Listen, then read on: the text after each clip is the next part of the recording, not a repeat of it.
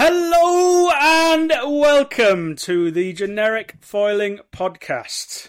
We are on episode fuck knows, and it's a nice chilled one this week. Just Liam and myself sat in our individual houses discussing the goings-on. It's like an anti-AWSI party. You know, we is. are the alternate party. Theirs is a bit better. Yeah, I was very disappointed to say that see today that there's already a podcaster. Wing Life Podcast is at the AWSI, where we want to be. Instead, we're both sat, sweating my arse off in a bloody heat wave in the UK, which isn't a bad thing, actually. Mate, I did get some pretty sick waves yesterday, though. Oh, yeah, on the old foil drive. Yeah, we'll come to... No, not on the foil drive. That was of course prior. Not. Shit, yeah, okay. So a lot's been going on. We're in this really busy period of our lives and the summer, and there's obviously a lot going on in the world with AWSI as well. There's a few brands that we want to chat to and riders that we want to chat to, but a lot of them are actually at this event. So they're all saying, yeah, we want to talk after the event, which is fine, but it just means that we now have to make up a little podcast episode for this week because... Mate, I got lots to chat about. Side note, everybody... We have set ourselves an objective to be at AWSI next year. It's not a side note. I think that's a main note. That's a major note. Major note, everybody. We have set ourselves an objective. We have been discussing between ourselves how we do this because neither of us have bare cash to just book a ticket for the sake of podding and all the rest of it as much as we'd like to go. So whether that comes in the form of GoFundMe/coffee account/ whatever the hell those things are called, or get ready to pay for us to go, or yeah, exactly. Start saving the pennies, and if everybody puts in a couple of pounds, then you'll get lots of very entertaining content. Because that's what we keep noticing is the podcast, not the podcast, but the videos that have come out of the AWSI. Oh, they're just so American, aren't they? A lot of them are quite bad. Sorry, different. So that's the aim. Liam and I have been discussing how we'd go about that. We will suss that out in the near future, I think. But it is amazing how... did you see the F1 email that came through the other day? And the Sal was just asking, are you guys out at AWSI? I think we might have a persona that's far bigger than the two of us just sat here in Devon chatting shit on a podcast. Because they're not the first ones. Somebody else asked as well. I think Keith might have asked, and even maybe Evan from Axis asked, are you going out to AWSI? Who in God's name is paying for us to go out to AWSI for an event? No, of course not. You make it sound bad by saying who's paying for us. I mean, if we had the disposable income to get ourselves there, we absolutely would, but we just don't. We don't, indeed. So that's the first main point that we wanted to bring up. Is making the conditions look rather good. They all are. There's a few, but yeah, watching that Kiahi video, he's literally just popped up this afternoon. It's a weird one, isn't it? Because it's such a prominent place for kiting and windsurfing, and it has been for decades. But actually seeing it like that, and you can kind of tell with the way because all the pros are going to be like, oh yeah, it's the coolest thing ever, as they do wherever they go. But there always seems to be a little element of difference because everyone's quite surprised.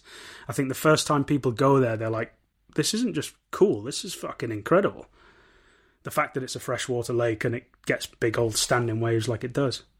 It was cool to see what came out of last year's event site as well, with all the likes of the bloody Hawaiian lot going. And I don't know if that was AWSI or if they just went out regardless. Anyway, there was a race or something, wasn't there? There's always races. I also saw a lovely Instagram post from our dear friend Mike Raper doing a bar or pouring lots of drinks or something. Oh, well, that's all the more reason to stand. Well, yeah, they seem to be on the beers fairly early there. Hence why we need to go. Because if you're going to get someone to say something they regret saying, it's going to be at the AWSI with a mic in their face after a few beers. So, yeah, that's an objective. That is an objective. Right, okay, so we haven't had that many sessions, but we have had a few. And so the UK at the minute, we've had like a little bit of a lack of wind for a little bit, but the last week the swell's kicked in, and the swell hasn't been here all summer at all. So we've all kind of just gone frothing over going surfing. You have had your first go on a SUP foil board. Well, I've had a first significant go on the Armstrong Downwind board that we have on a bit of a long-term loan. It's the 7.7. It's 121 litres, and we had a 5-minute play around each on the size smaller than that, whatever that was, and then arranged to get this loan. I first took it out the other evening. Every now and then in Exmouth, if there's been a little bit of a breeze from the east, or if there's been a bit of southerly swell, there's a sandbar a few hundred metres off the beach, and you sometimes get a little lump rolling over that at high tide, even though the water's completely flat in front of the beach. And we also have access to the foil drive at the moment, so I took Freddie's Axis 1300 P&G. Is that what it is, Freddie? It is, yeah. With the Armstrong Downwind board, with the foil drive, mounted, I reckon, about halfway up the mast, and then I actually took a paddle and I mounted the trigger to the paddle. Don't know if I did that right or not, because it was bloody hard to use whilst trying to hold the paddle and actually use it, but I think I might have mounted it in completely the wrong position, so not their fault, my fault. And that was very interesting. So that was a whole session in itself. Now, Freddie and I have used the foil drive before.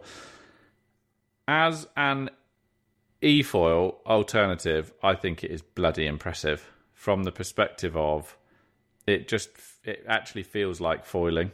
The whole setup is so much lighter because you're only adding, I don't know, maybe let's call it 5 kilos, but you're only adding 5 kilos to your setup. It's like half the weight of a traditional e-foil.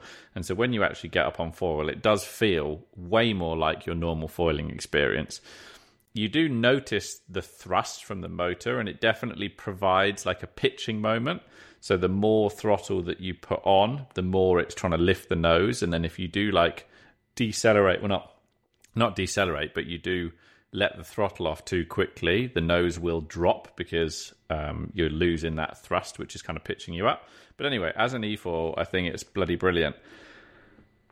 I was trying to ride along with the foil, ride out to a bit of swell, and then transition onto the wave. And I have to admit, I found it pretty bloody tricky. I expected it to be something that would be quite natural, and I actually found it quite hard.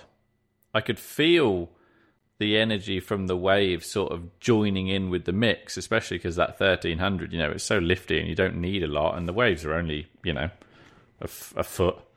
But you could definitely feel the energy coming in from the 1300, but I was definitely struggling to make the transition to fully turning the throttle off. Now, I know it's possible because that's what some friends of ours here that have got that foil drive rave about it so much. They use it for, using tiny little boards to do exactly the same thing in bigger waves. And maybe it's easier in bigger waves because the transition's a little bit easier. But yeah, that was interesting. That was the bit that I was struggling with, was the actual moment of transition. So we're not too sure on it. Well, no, it's not that you're not too sure on it. It's that I think it would take a bit of time, basically. So that was a really interesting session. It works fantastic setup with like that downwinding board, though. We obviously used it with your 68, 70 litre winging board, and that had easily enough power to get us up on that. But then, with this downwinding board, the starts are just bloody effortless because that downwinding board's so efficient cutting through the water. And it's, you've got a little bit more stability. As soon as you get it moving forward, it's got so much stability, you just bloody stand on it and go. What's because we've only used the 1150 and the 1300 so far. What is the likes of Ian using on his setup? I think size-wise? Sort of 1400s, 1500s mid-aspect foils, I think. So they're still Ian is our friend that's got a foil drive. Yeah, so they're still fair size things. Does anyone would you go smaller? Easily. I'm absolutely certain that it'd have power to get you going. There's no shortage of grunt to get going at all. Like, you can just not pump at all, not put any effort into the technique, and if you just hold the trigger and stand there and get your weight in the right place, you'll just get going just like you would on an e-foil. And the thing that I think that is so impressive about that foil drive is how, and I think I mentioned this when we talked about using it briefly before, it's just so impressive how good it is at handling when the propeller starts breaching. Every e-foil that I've ever used, you breach the propeller, the actual drive motor propeller, a tiny bit, and it's almost like breaching a foil when you're doing any foiling discipline, and you just drop and you fall. And I think part of that is because it's so heavy, you lose any of that sort of pitching moment up of the nose from the propeller. You just dive so fast because it's all so heavy. Whereas with this, you hear it. You actually get this audible feedback where you can hear the propellers chopping at the water because half of it's out, but it's still providing forward thrust. And so I think that would help with the transition. I just think that you'd need to go quite regularly. And I think, yes, it is an interesting one. It's a very interesting one. I think it's the sort of thing where there's clearly an appeal for e-foils because so many people have them. Whether or not you and I would jump to use that regularly because we've got so much other stuff going on and so many sports to try, that's the hard bit to tell. And annoyingly, I don't think we're going to line up the conditions regularly enough where there's little bumps and stuff like that to try and foil drive into. I don't think we're going to have it long enough to play with it long enough to get used to it in the way that you possibly could. We're definitely not. It was a very cool experience. It's been quite funny to... I obviously get... I'm usually the one lending kit out, and I get quite frustrated that you lend something to someone for 2 or 3 weeks, sacrificing it for somebody else, and then you get a message. I chase them up, say, and I get a message back saying, "Oh, I haven't had a chance to use it." And I'm like, "What the fuck?" I need you to use it so I can have it back.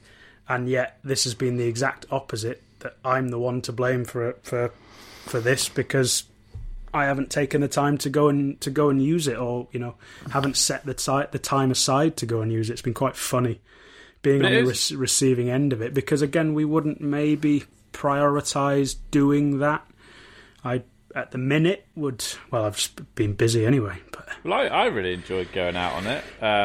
I think the whole system's great. I think I've had conversations with people about it where some people, even foil drive customers have been going, "Oh yeah, it'd be great if you could sort of, if the box wasn't in the way and you didn't have to put the box on the board or blah blah blah." And I'm like, well, yeah, but you could integrate that little battery box and everything into the board, but that's going to cost more money, and that means you're having to buy a board dedicated to put the foil drive box in it, and then you've basically just gone and bought an e-foil. And like the whole advantage of that thing is that it's a few grand. It's in addition to your existing gear. You can swap foil brands and it doesn't matter because you're just going to go and strap it onto whatever new thing that you buy. And like our friend does, you can put it on a paddleboard, you can put it on a prone board, you can put it on whatever and use it in different use cases. And we got some pretty sweet hats out of them as well. We got some pretty sweet hats. Yeah, it's an interesting one. I mean, would I buy one? Well, now no, because I don't have disposable income to do so. Would I buy one if I had excessive amounts of disposable income? I probably would buy one of those, and whereas I probably wouldn't buy any form of e-foil as it stands at the moment if I had lots of disposable income. That's what I'd say. Yeah, I'm not sold on it personally, and I do wonder, even just the element of me, there's no conditions. Do you want to drive half an hour to go and play on an e-foil in the hope that there's some waves? Not really. Not at the minute. Again, I don't know. I think we're lucky, aren't we? We live in a part of the world where, okay, we might not get perfect conditions for the sports that we do all of the time. However, the nice thing about where we live is the variety, and there's so many things to do that there are alternatives that are non-foiling related that sometimes we'll go and do if the conditions aren't good for the foiling disciplines that we like. And that's maybe we need to get supported by Devon County Council or something like that for promotional tourism the games. Tourism board, yeah, that's not a bad idea. But yeah, you are right. I don't think at the minute I wouldn't buy one, but I think I'm in a bit of a funky mood where I'm like, I can't be arsed with anything. There's too much going on at the minute, and it feels like that would be an extra that I don't need. That's probably what's affecting my decision. I'm not in the usual upbeat Freddie mentality that nobody's ever seen before. I think what you would have liked is you would have liked seeing it. When I was using it on my own the last few days, and it's way quicker. Once you figure out what you're doing with it, like I'm putting it on this Armstrong downwinding board, the board didn't have the little Velcro bits to stick the box onto, and so I basically had to do a fresh installation of the kit as though it came new and you were buying it new and you were putting it all on. But having done it once before, even though I was doing everything from scratch, it was pretty rapid. Like I took everything down to the beach, and I think from literally getting it out of the box to sticking everything you need to stick on the board and clamping it to the mast and putting the foil on your board like you normally would everything, I reckon it was about 15 minutes. And then when I was taking it apart to stick it in the van to go home, it was only literally another 2 minutes to put it away compared to your other stuff. What I would say is, if you are interested in that, 100% whatever system you use, account for buying, unless you're running carbon, everything, fine. And even then, I would consider buying an aluminium mast so that you're not having to bloody strap and unstrap your cable and your motor mount and everything. Does that make sense? I'd have one mast dedicated to foil drive and then one dedicated to my winging setup, so that I wasn't having to do that installation and take it off the mast every time, because that would get a little bit annoying, I reckon. And if you've already spent if you've already spent $3,000, you're not going to worry about spending another 120 quid to make it so much more convenient. 'Tis true. Okay, so you've had a play on that then, and then you've used the same. Which was a very good prep for the day after I went and saw Richie B, our favourite our sail repair favourite man at kitebarn.co.uk.com, not sure. And we went out SUP foiling, and we looked like a right old pair because we turned up and both had our Armstrong downwind boards. So we were with our matching setups. He was on the 135 and he was using an Armstrong MA 1750, I think, or 1850, or whatever size that it comes. Richie's a taller, heavier guy. He's just been away to New Zealand, as we've talked about before, for many weeks, having a bit of a family trip and a bit of a one-in-a-lifetime trip for a long time. And I offered him a little chocolate donut as some energy for the session, and he refused. So wow. I reckon that might be more like 95 kilos than 90 kilos at the moment. And I was on the that 7.7 120 Armstrong board with my Phantom 1480.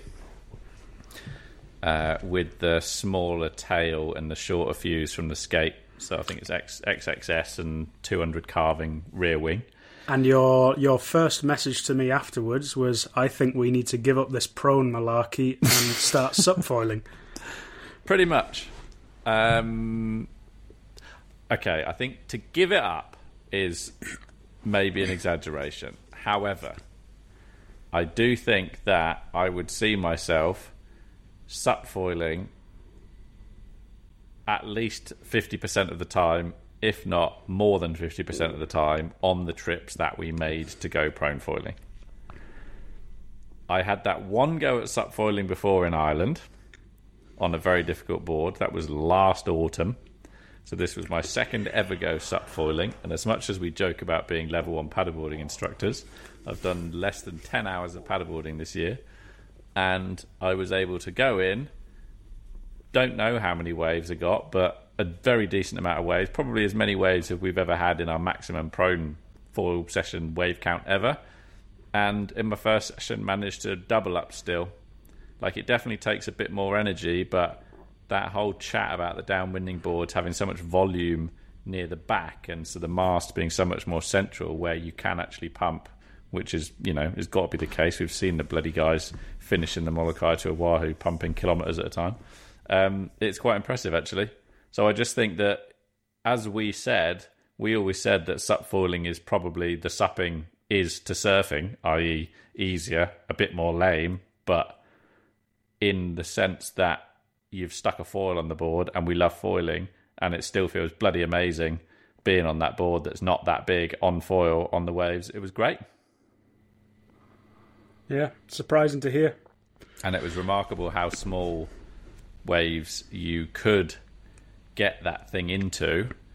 And I definitely think that it actually has, in fairness, it's not...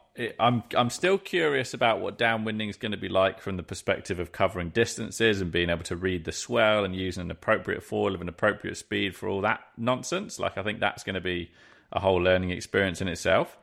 But in terms of actually getting onto foil out at sea, as long as you can not wobble around too much, which I think going out SUP foiling will help with that balance and paddle technique and all the rest of it, I don't think getting up on foil is actually the bit you've got to be concerned about.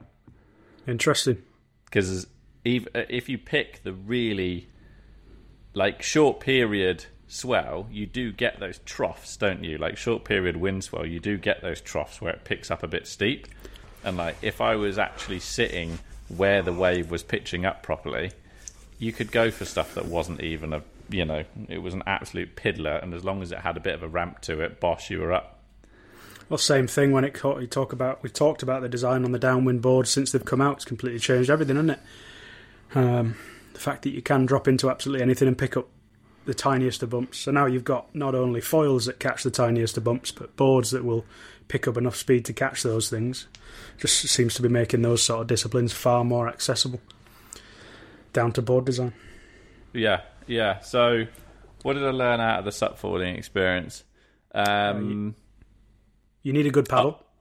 Oh, absolutely. Yeah, you definitely need a good paddle. You definitely need a good paddle. I think that as a relatively inexperienced paddler, I think that a big blade is actually of benefit. I think as someone that's a little bit rubbish, to have something that is, assuming you're pretty strong, I think having something that's quite big allows you to just put shed loads of force down and generate a bit of speed without amazing technique, without having to have a really high cadence. And the reason I say that I think that's better is because not having that super high cadence means that you stay a little bit more balanced because everything's happening a bit slower. When I really started getting more confident and started going for smaller and smaller waves to sort of try and replicate that downwinding start and really having to put loads of energy through the paddle and pump the legs and everything, as you pick up board speed, you naturally have to increase your paddle cadence. And as you do, you start driving through the legs. And quite a lot of the time I was doing that, I was getting up on foil, but there was so much dynamic movement going on. The moment that I actually got up on foil, I was already slightly off balance and ended up spooning it. So I think slightly big paddle blade is a good thing. And the thing that was absolutely certain was getting into waves, you have to make sure, which is similar with SUP surfing, but absolutely make sure that you are slightly offset towards the way that you face. I.e., I am goofy, so I'm right foot forward, so I want to be facing slightly left, and as I really start powering to the wave, that it's only starting to straighten me up to go with it very last minute. And actually, you're better off taking off slightly in the direction that you're facing anyway than you are going completely straight. And that's our paddleboarding, isn't it? Or lack of paddleboarding skills. We're not quite level 2 instructors yet, so we still can't paddle in a straight line as well as. Well, no. I can paddle in a straight line, definitely. But that's what I found was that actually taking off straight. You tended to cock up and you tended to end up spooning the board off, whereas just being slightly angled in the direction that you naturally face in whatever stance you are. So if you're goofy, slightly left; if you're regular, slightly right. Everything seemed to work better, and it seemed to be so much more reliable.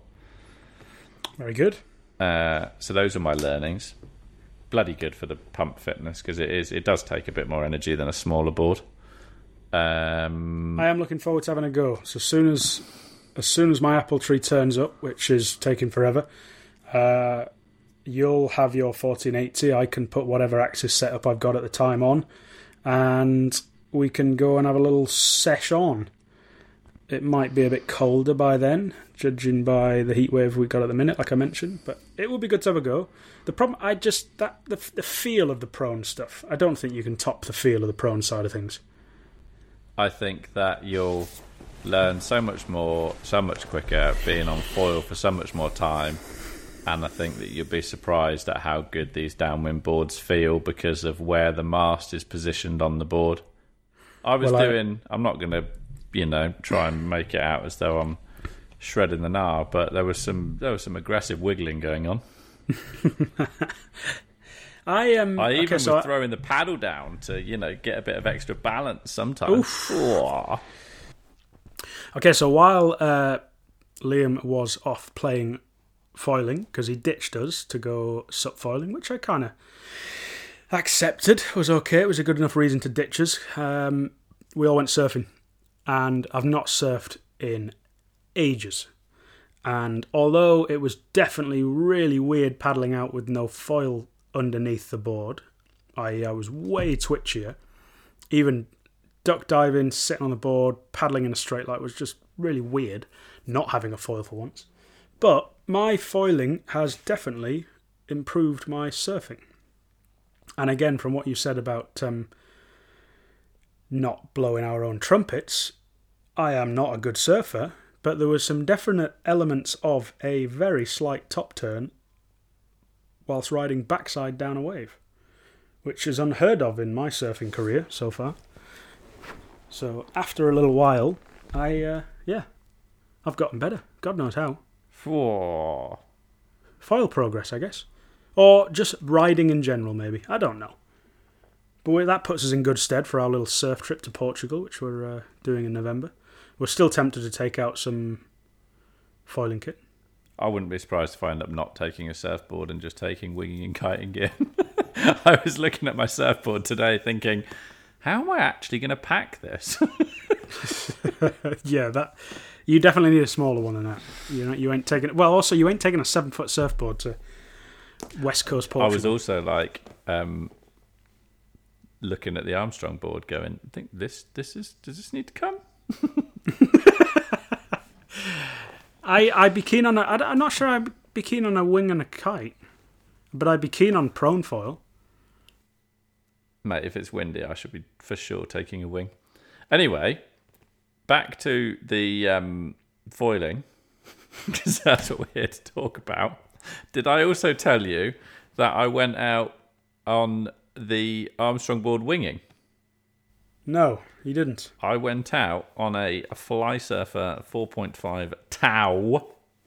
Is that what it's called? That's what it's called, yeah. Very funny shape. Very, very V. Very V. It's a bit like the early shin wings. Anyway, I was on a 4.5. The wind was gusty, westerly, high-ish tide, and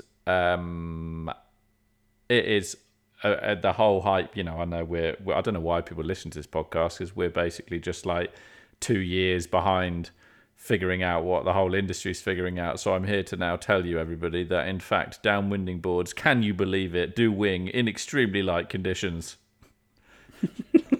We're bringing you the relevant, up-to-date information. Anyway, I got to experience that for myself, and it was quite bizarre. Westerly wind is sort of cross offshore on the seafront at our home spot, and there were moments when it was dropping to like 8 to 10 knots, and I was like just about able to keep it going, just pumping the wing, pumping the foil on the downwind board, and because it's sort of cross off, the water's quite glassy and the water's fairly clear at the moment. I was riding around, and I'm pretty sure I was riding up to schools of bass, because I kept seeing the water surface all just going all mental and fish swimming off in the distance. And I was like, never have I been winging before and had such glassy conditions that I've been able to notice me scaring fish. Who was it? Wasn't it Rue hit a fish? Did Rue hit a fish?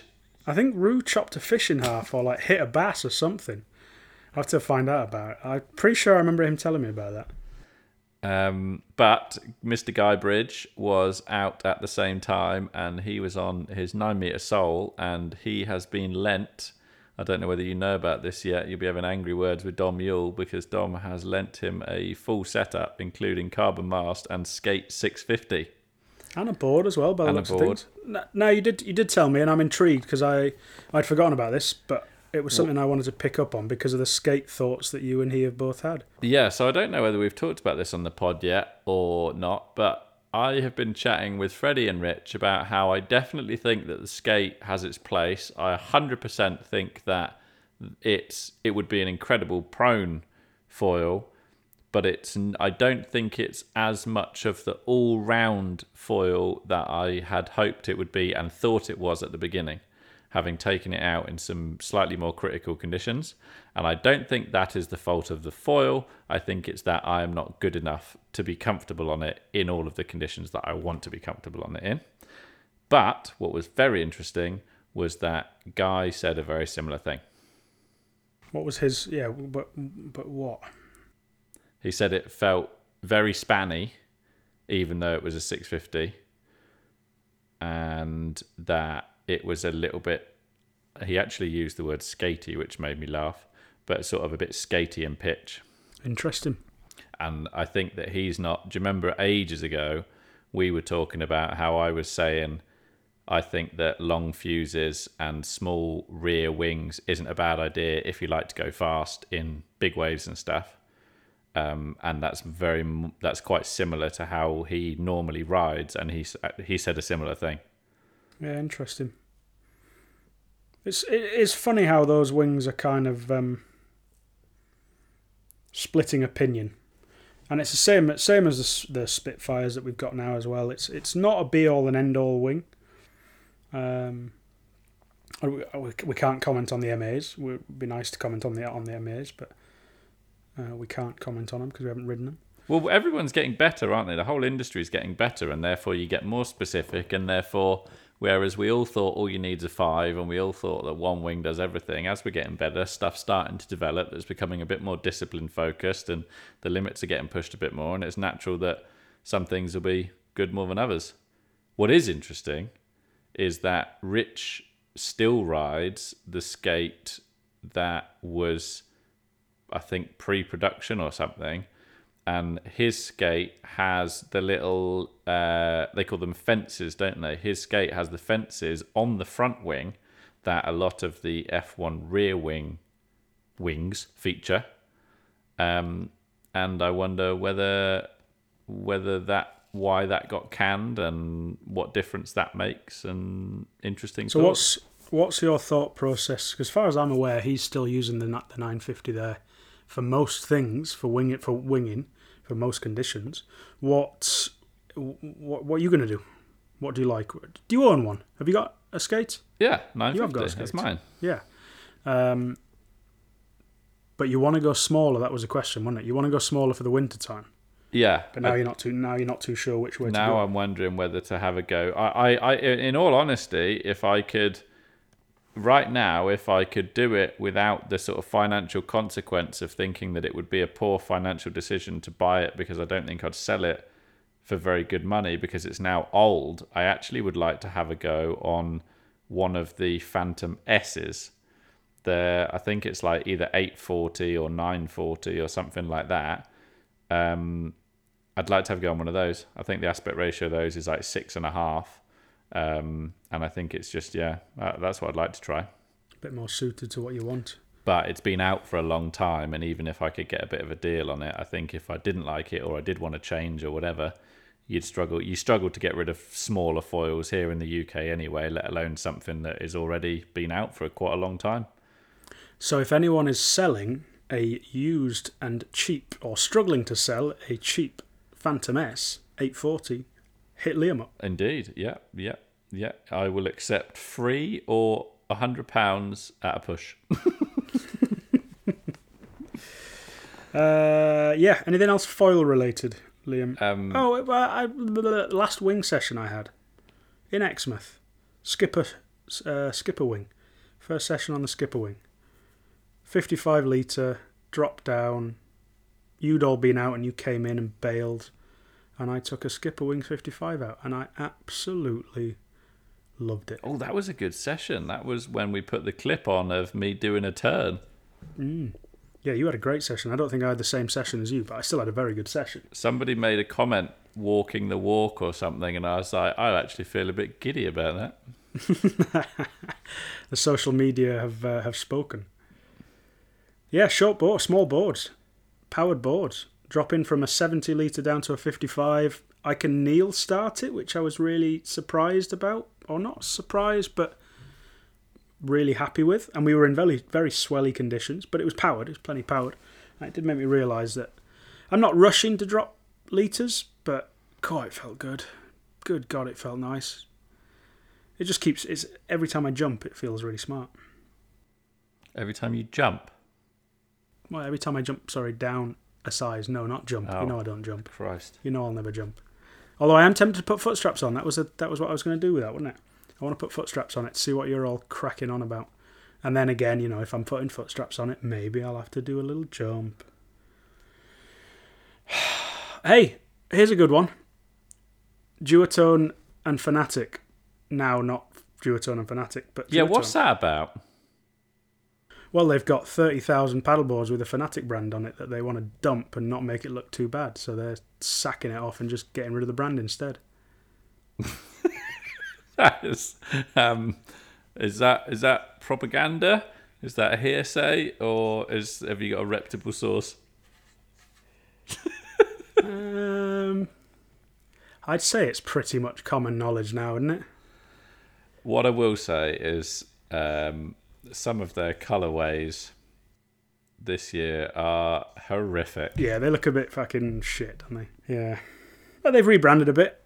What do we think? Because the Fanatic, that was the problem. Fanatic's been around for donkey's years. Duotone, technically it's been around since, the 90s. But it wasn't, and it hasn't, and it's only really come back since boards are more split from North. It's quite a new brand, and it's taken over from Fanatic. It's quite a big deal, really. I'm very surprised because when I was working in the shop the last couple of years, Fanatic was often an easy sell as a wing, and it was a board that I was happy to sell because it was a simple design. The Sky Wing was a good one, and a lot of people learnt on that. But a lot of people were confident buying into that product because it was Fanatic, and they were familiar with Fanatic and the history of Fanatic. So I'm actually... Windsurfing heritage. Yeah, I'm really quite surprised that they're choosing to drop it. I think that they were right to unify their winging offering to one brand, because I think that was a bit of a mess in the first place.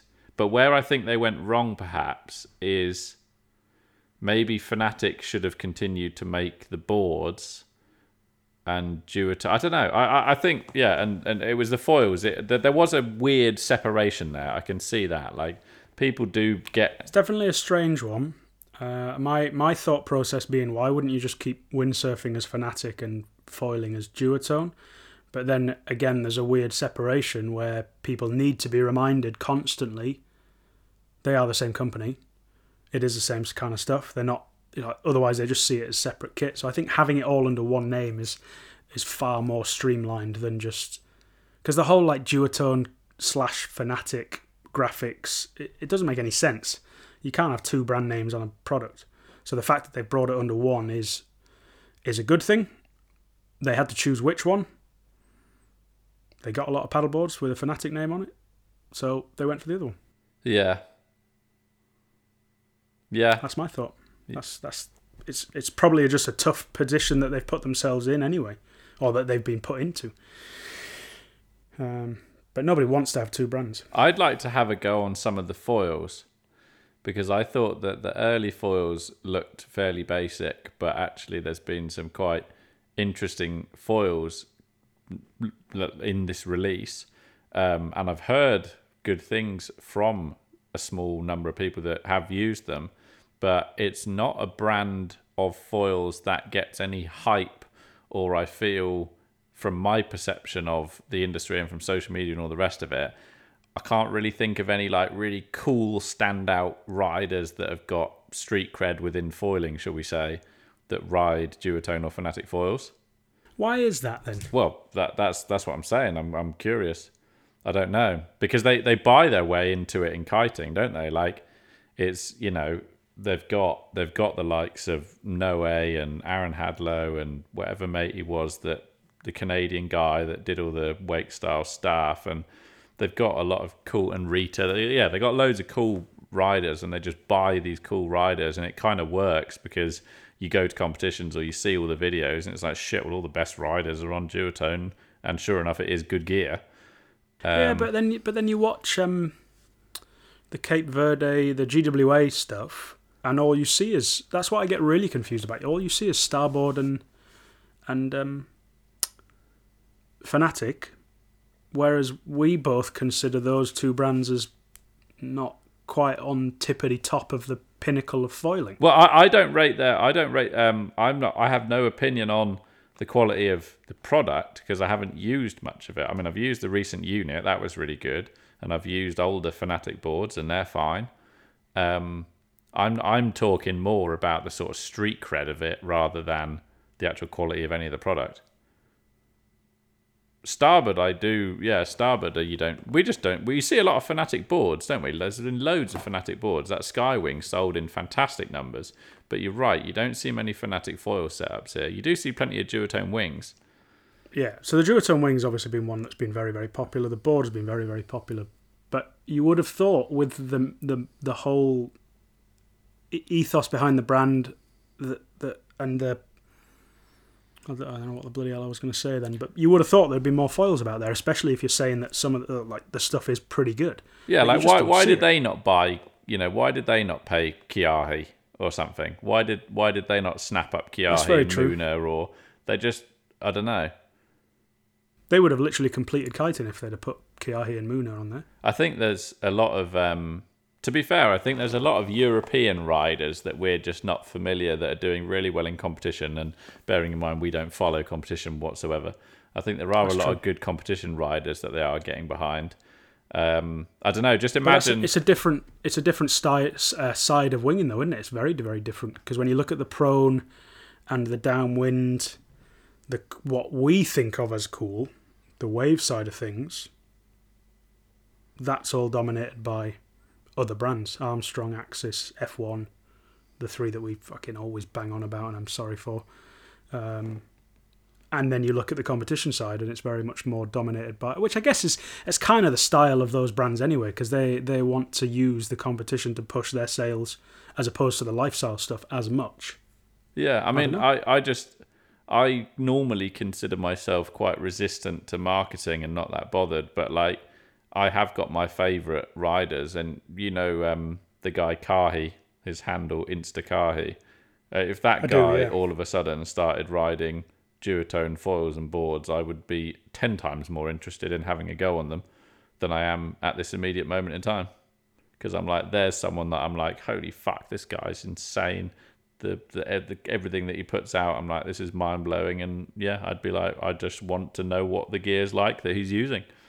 But then again, that says a lot about when you see the guys riding these smaller brands, and even I class F1 as that when you talk about it from a global standpoint, they've chosen to ride those brands to a certain degree because they're probably not the best paying brands in the world. Whereas the likes of Duotone, you know, within kiting, if you ride for Duotone, okay, yes, they do make good product. I agree. You'll not get me saying that too often. But they do pay the most on they are the biggest team and they will pay for riders. Yeah. Whereas, you know, from me and you, we can look at somebody else and go, shit, well, you know, Mr. Bennett's, who fingers crossed we get to chat to at some point and pester him about kit as well. We know that as soon as Mr. Bennett rides something new in a video, I'm like, ooh, why? Why is he riding that? Why is he putting footage out? He's only riding it because he likes it, and he'll swap and change between it until he finds exactly what he likes. That's why everyone likes watching what Kai Lenny does, to see where he goes and what he rides, because they have no affiliation with it. They're not trying to follow the money. Like, they're not trying to get one big brand to fork out for everything. Speaking of which, I literally was thinking to myself about 20 minutes ago, people are going to complain that this episode is literally just here, there, and everywhere. So I hope people are concentrating listening to this one, because we're changing topics all the time. Kai Lenny on that bloody ozone wing, eh? Oh, yeah. Yeah, that was a surprise out of the blue. It's a twin skin or Vision. something. The Vision. Can you tell us details as Mr. Ozone? I'd never seen it before that video came out at all. I thought that might be the case. I guess Ozone are in a position... Well, no, because they produce custom bits and pieces, but they're saying that's something different. That's just a completely different prototype, isn't it? And I know, having spoken to the guys at Ozone previously, that they're obviously trying different materials and different disciplines and different... I remember there's a... Jamie Overbeek was testing a new kite a while ago and put some videos on Instagram, and they were inundated with questions of what is this? Is this the new edge? Is this what's going on? What is this? And Ian actually eventually told Jamie. Ian's the GM of Ozone. Said to Jamie, "Stop putting it on Instagram because it's not going to lead to anything. We're literally just testing like every single brand is. And I guarantee you go anywhere. If you go to Maui, for instance, half the kit on the beach is likely to be prototype kit. You go to Hood River this week, there'll be stuff that's completely different. All these brands are trying completely different bits and pieces all the time. Yeah, but that ozone wing was like a twin skin, like a foil kite, wasn't it? Or something? There was something quite special about it. Yeah. So it's a twin skin. It's basically... I believe, by the looks of things, it's trying to create a better aerofoil underneath the wing, isn't it? Underneath the leading edge as opposed to just onto the top. So it's trying to make it a smoother aerofoil profile. What I was frustrated about after watching that video is I think one of the next suggested videos was Patrice Genollet, Mr. Gong, riding a very similar looking Gong wing. With a twin skin profile that I think it just wraps around the leading edge and comes like halfway down the wing or something like that. Kai Lenny will be on that next week then, I assume. I reckon so. Core, that would shake the fucking industry, wouldn't it? Can you imagine? Gone Galaxy welcomes their new rider, Ridge Lenny. That would be funny. Yeah.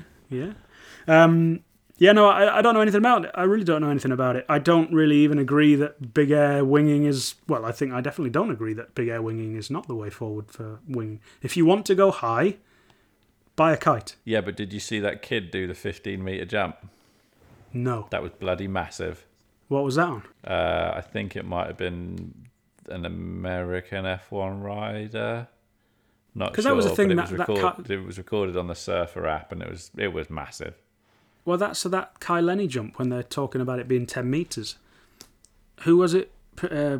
Someone jumped 10 metres on a strike a year ago. I didn't think it was actually that impressive to be jumping that high.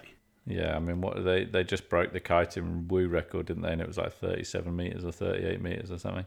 Yeah, well, agreed. And that was what Guy said the other day when we were chatting to him, isn't it? Why Guy Bridge doesn't jump, and his whole ethos being... I've spent years jumping on a kite. Why would I want to land like a sack of shit off a wing when I can go kiting and land like a buttercup? Whereas that was the only thing with the Kai video, is that he was landing smoother. He wasn't landing at speed, but he was landing smoother than he would have been with a standard wing. He wasn't falling out of the sky. Probably in 35 knots on a 5. Well, there is that as well. No, I don't know anything about it. I know Ozone, obviously prototype, same as every other brand on the market. God knows, they'll just be trying different concepts, and they'll all be doing it. It's whether it's following whoever's marketing strategy as to whether they actually release stuff like that. Because I don't think we'll ever see that on the market. Maybe not. Maybe not. Who gives a shit? I'm never going to. I hope it gets released in 2 weeks' time. Now, just so you're wrong. Can you imagine that? Oh, God, that'd be horrible. I wouldn't want to have to sell that. Will it sell? Because the problem is that's probably $2,000.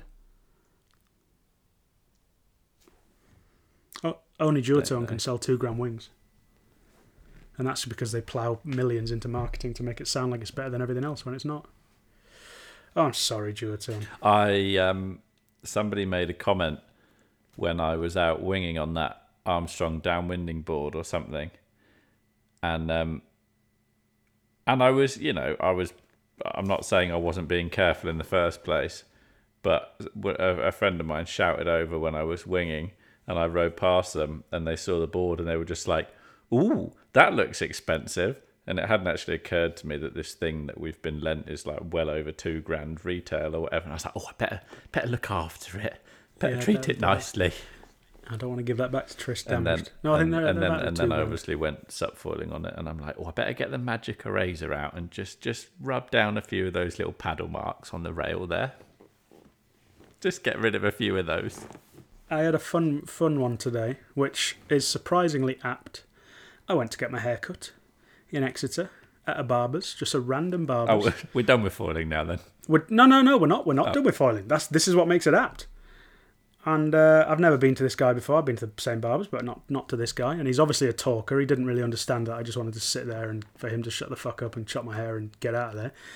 And he said, "Oh, what do you do to keep yourself busy?" I was like, "Well, I went surfing last night." And he's like, "Oh, that's very nice. Do you do any other water sports?" I went like, "Yeah, I would kite surf for a little while as well." So, "Oh, well, what do you think of all these foils that they're sticking on boards nowadays? Don't you think that's a little bit risque?" And I was like, "Oh, here we go. And I just had that tough choice of how do I tell him I do a podcast on foiling? No, definitely not. And did you lean really hard the other way? Yeah, bloody idiots, aren't they? Fucking lunatics. I kind of wish I had a little bit to have seen his to have seen his response to it, because you can guarantee he's not really a surfer. He not really much of anything. I think he was a skater actually, and it would have just been interesting to see what he's obviously been told by his friends, because there's no way he would have actually seen much of it. But it comes up in everyday scenarios now, wouldn't you see? He didn't know who we were, though, unfortunately. Oh, he didn't recognise your voice? Didn't recognise the voice or obviously not the face either, no. But I just found that quite interesting. Well, have you recovered from your massive, massive Instagram put down yet? Have I recovered? I hadn't thought about it as the problem until you've just brought it up right now. I mean, do you know who our guests are, Freddie? You're not allowed... I know we're having a conversation with them, but you're not allowed to actually talk, all right? God forbid we actually talk over Keith Tabul. You can't do that. You have to just wind them up, let them go, and that's it. We shut up, all right? And you let them run their script, what they want to do, and then we thank our sponsors and disappear, and job done. Exactly. Yeah, what a twat. I'm like, I do appreciate what the feedback was. If anyone's not following, we got a telling off on Instagram for interrupting Keith Tabul in that interview that we did with him. If you haven't listened to that, go and listen to it. This is a great link, isn't it?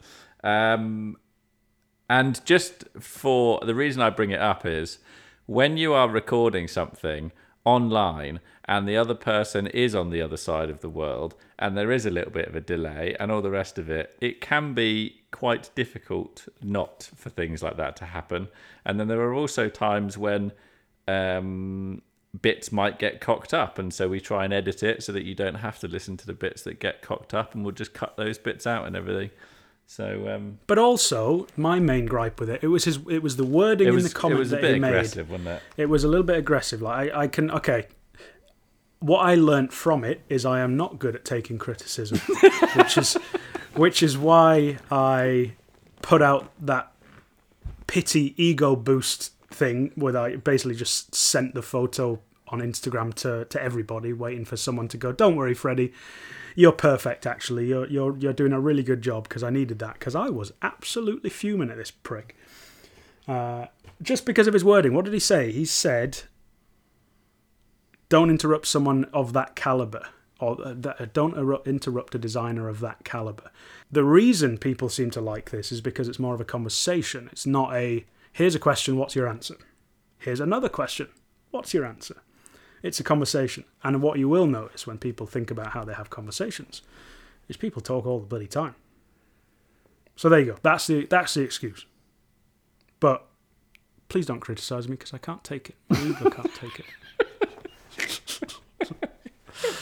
There you go. 56 minutes of a podcast. Job's a good one. Yeah, that's quite good. We didn't even have to talk about your sailing adventure. Keep an ear out for future episodes. We do, and we are lining up with as many people as we can. We do really have some good names coming up. We've had a load of big ones recently, and we're coming off the back of that, and we're trying to line up people in advance, but it's obviously everyone's busy, and I'm busy, Liam's busy, and everyone's at AWSI at the minute, and it's very busy. But there's plenty of guests coming. It's getting to winter time, so hopefully life's going to calm down a little bit as it gets colder in the UK here, which will give us a little bit more time. We're still trying to suss out the YouTube malarkey. I think that's just more about me pulling my finger out and starting to upload some of the previous conversations that we do have video footage for. You're probably sick of hearing about all our future plans, but there you go. Do you want another top tip that I've just thought of, given that this episode has been wildly all over the place anyway? Top tip for the people that get really near the end. I mean, it's not a top tip at all. It's another thing that everybody probably already knows and that I'm just joining in and discussing.